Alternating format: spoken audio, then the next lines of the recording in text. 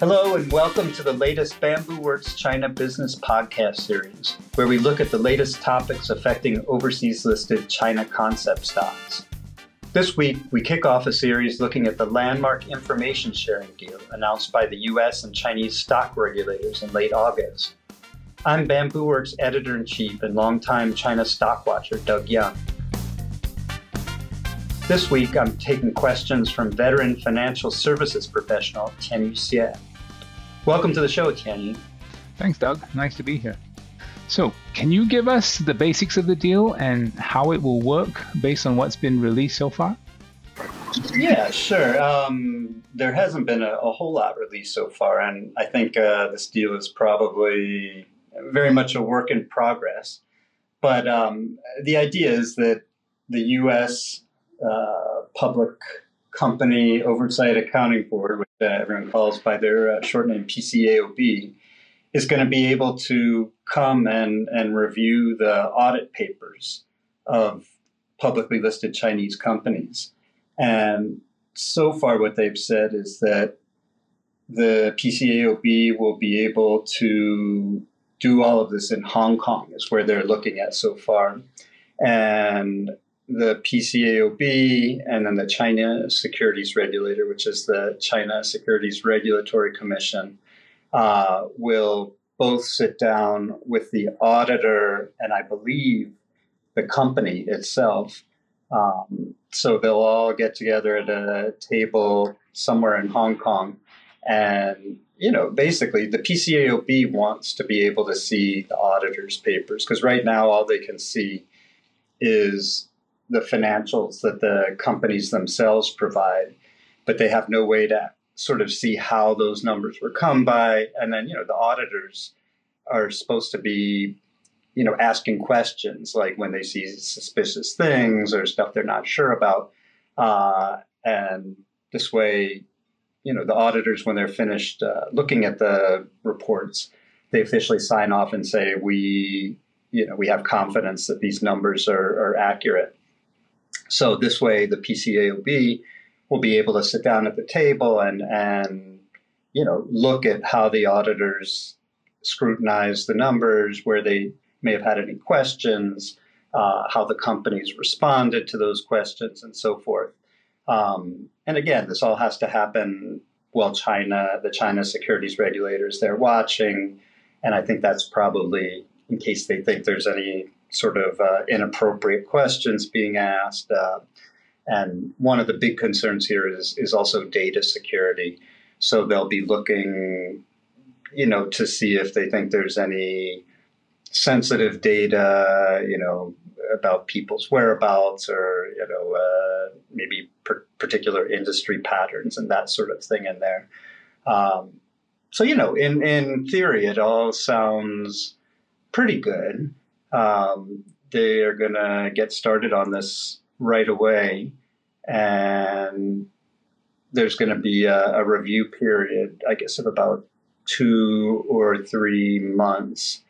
And at the end of the year, the SEC or the PCAOB will make a final determination on how they think the deal is working, what they think needs to be changed, and so on.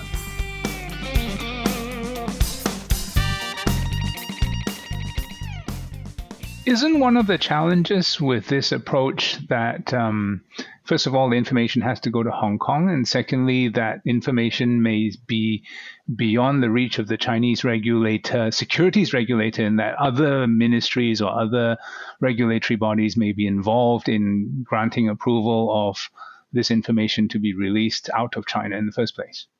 Well, you're right. I think there's just lots of problems and kinks that are going to pop up in this whole process. Ideally, it really should be that the SEC or the PCAOB should travel to the auditor's office where the audits were conducted, in the city where the audit was conducted, because that's where all the papers are going to be. You can't exactly ship your entire, all your records down to Hong Kong. I mean, maybe they'll be able to do it electronically from the source destination for each company that's being audited. But they've picked Hong Kong as a middle ground to do all this. Maybe some of that has to do with China's current, what do you call it, the pandemic control. I mean, right now, China, anybody coming to China has to be in quarantine for 10 days. So given that we've got a 3-month review period for this deal, if every time they want to do a review, they've got to quarantine for 10 days, that's going to really slow things down. Whereas Hong Kong is a bit more open. They're down to a 3-day quarantine period. So, it's not to say that maybe these won't move to China eventually.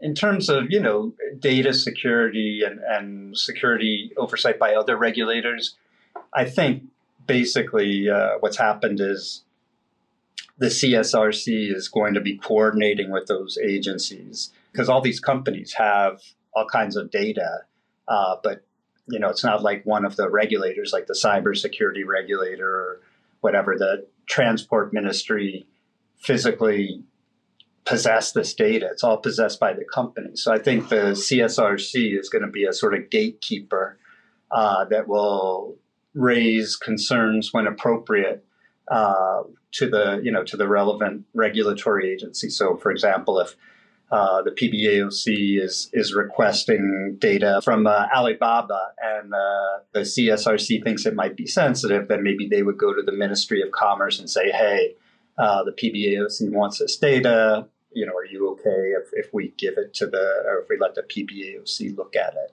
So I think the CSRC will be, a sort of gatekeeper in all of this because you can't really have every single regulatory agency participating in this process, or it'll just grind to a halt. And that's one sure way to make sure the deal collapses.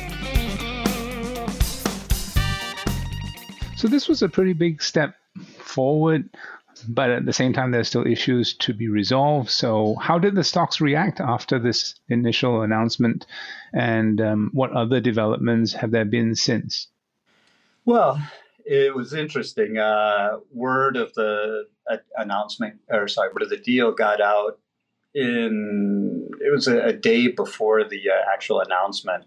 And it was very underwhelming in terms of, anyone who was expecting a big euphoria in the stock reactions would have been disappointed. I think a lot of stocks were up. I think they were all up around 3 to 4%, which, I guess it would have been worse if the stocks had gone down. In the days after that, they really haven't done much. And we've started to see, actually, it's interesting, a little bit of decoupling, which is probably an encouraging sign. And by decoupling, I mean that stocks are starting to behave again in terms of company-specific issues. What we saw probably for a lot of this year was that the stocks were really all moving in lockstep, regardless of, if a company reported smashing earnings or terrible earnings, it didn't really matter because a lot of this, everyone was all worried about delisting. So the China stocks as a group were sort of all trading the same regardless. And now, we've just wrapped up the second quarter earnings season, and we are seeing the stocks start to, move a little bit independently again, rather than just as a big group. So I think the bottom line is there's some relief. I think people were probably expecting this deal was going to come, which is maybe why we didn't see the rally quite as big as some people may have liked. And I think, there's still a heavy degree of skepticism in the market. Is this really going to work? There's just lots of potential for issues, and they're doing something very new. And, they've given this 3-month period. Yeah, about 3 months, I guess, till December to give an update. So then in terms of what's happened since the deal was announced, Reuters came out with a report, which nobody's confirmed, but sounds like it's probably credible, which is saying that The PCAOB has picked Alibaba, JD.com, and Yum China to be the first three companies to get this new scrutiny under the deal. So probably even as we speak, maybe some PCAOB people are on an airplane right now headed for Hong Kong, and these these three companies. They're Alibaba and JD are the biggest e-commerce companies, and then Yum China is the parent of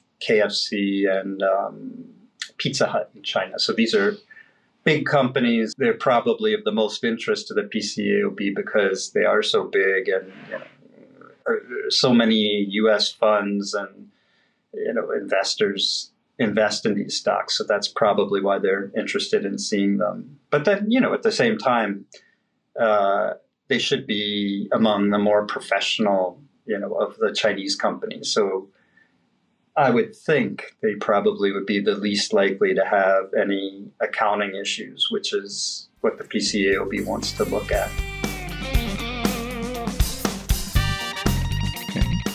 So I understand that this isn't the first time that the US and China have tried to do such a deal. Can you give us a little history on previous efforts and what happened ultimately and why they didn't move forward?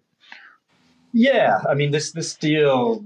A lot of people think it's new, but the fact of the matter is this is the third time. So I like to say, maybe the third time will finally be the charm in this case.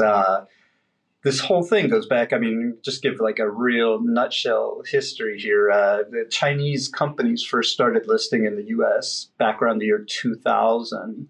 And that's really when China's first internet companies started emerging. And for various reasons, they couldn't list in China. At that time, China was really focused on big state-owned enterprises, on their stock exchanges. And these startups were all losing money, which is another reason China wouldn't take them onto their main stock exchanges.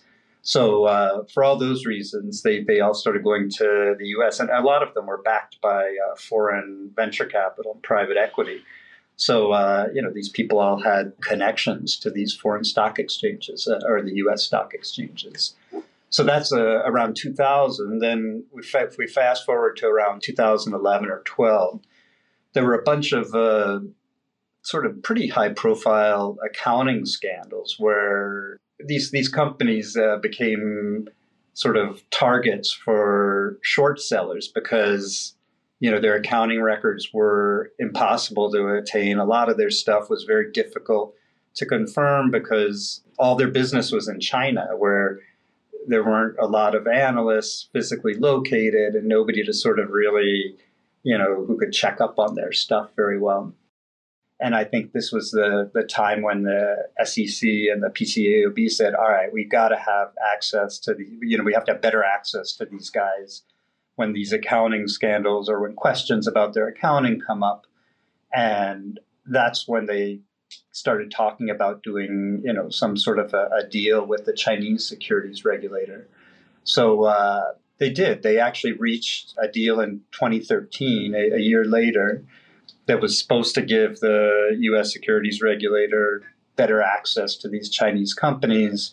And I actually remember at that time, one of the big issues was, China was doing everything sort of retroactively. So it was only like after, these huge scandals had been uncovered, they were saying, okay, now you can look at their books. But it's like, the SEC wants to go in when they suspect things before the case, because the idea is to try to prevent these things from happening. So that deal didn't really work out. And then there was another deal. And, the real issue behind both of these deals was they didn't really have, there was nothing menacing for the Chinese companies.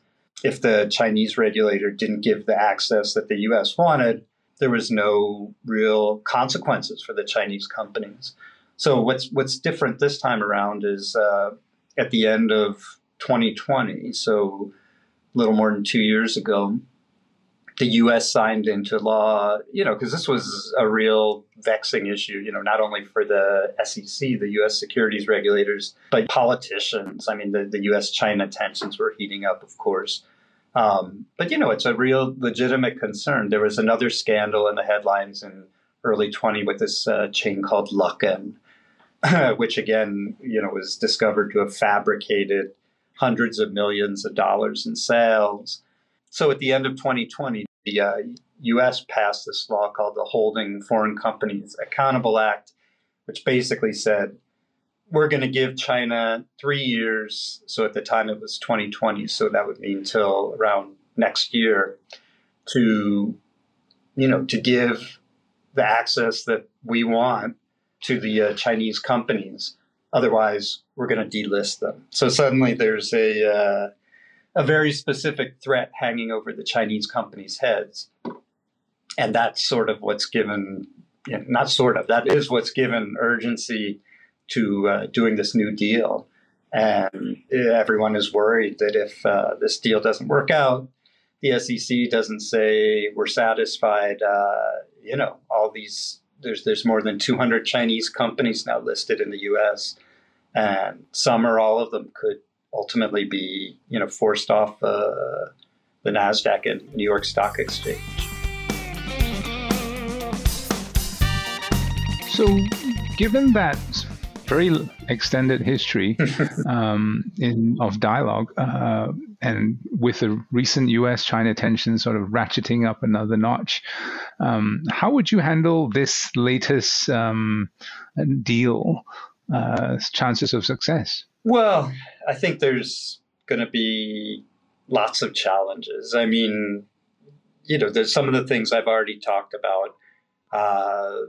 One being, you've got all these different Chinese regulators involved. That could sideline it. The fact that it's in Hong Kong could pose, some challenges.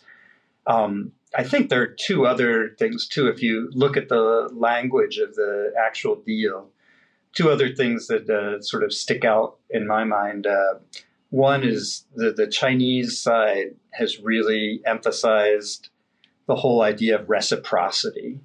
And I think, this is, because essentially the U.S. is forcing this deal on China, saying, you've got to give us this access, or we're not going to let your companies continue to be listed in New York. And in the wording from the Chinese statement, they're saying, well, fine, we'll give you access to our companies, but this has got to be reciprocal. If you want to come look at our companies, if we have reason to want to look at some of your companies, or say we want to look into the books for Chinese companies' U.S. operations. And a real good example of that would be, say, ByteDance, which owns Douyin and TikTok, which a lot of our listeners will probably know. If China says, well, we want to look into the accounting records of TikTok, and they happen to be in the U.S., so show us those records. I could see the U.S. maybe not wanting to reciprocate quite that easily on some of these things, because, the standards, I think, for getting that kind of access are maybe the different sides understand things differently. In the U.S., there's a very strong culture of you have to provide, sufficient evidence for why you should be able to see this company's records before you actually get access.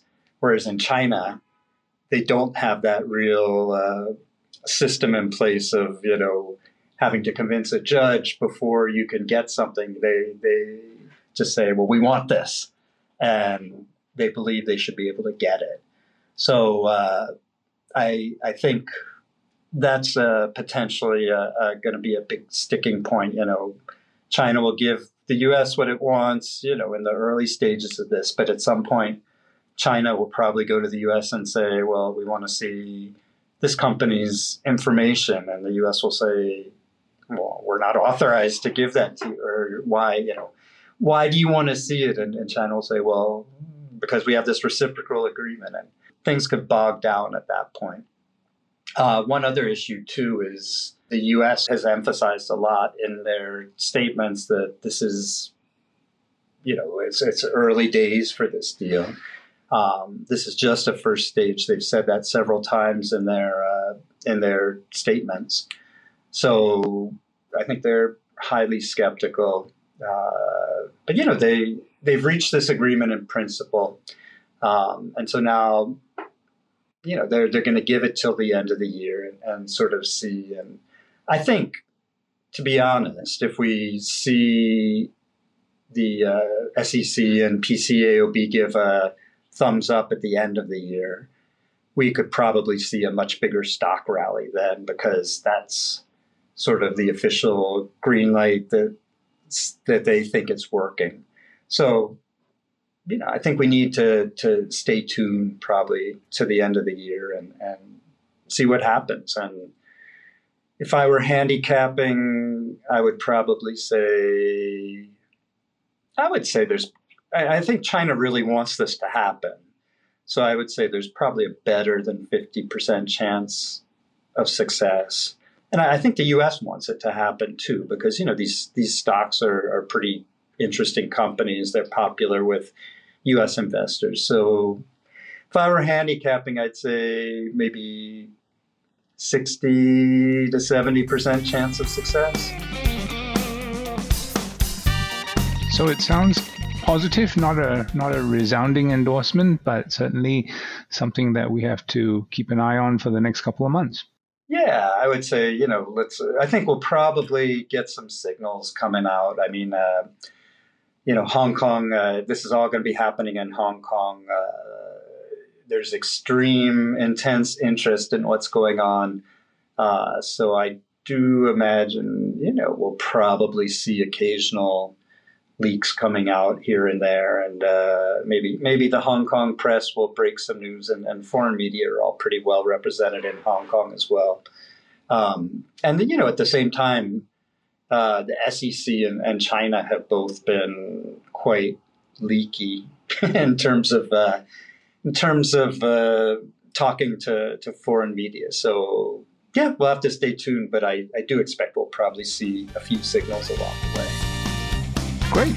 Well, thank you very much, Doug, for that interesting discussion on these latest developments between US and China on the listings of the many Chinese companies in the US. Okay. Yeah, thanks for talking to me, Tienyu, and I'm sure there'll be lots more to come.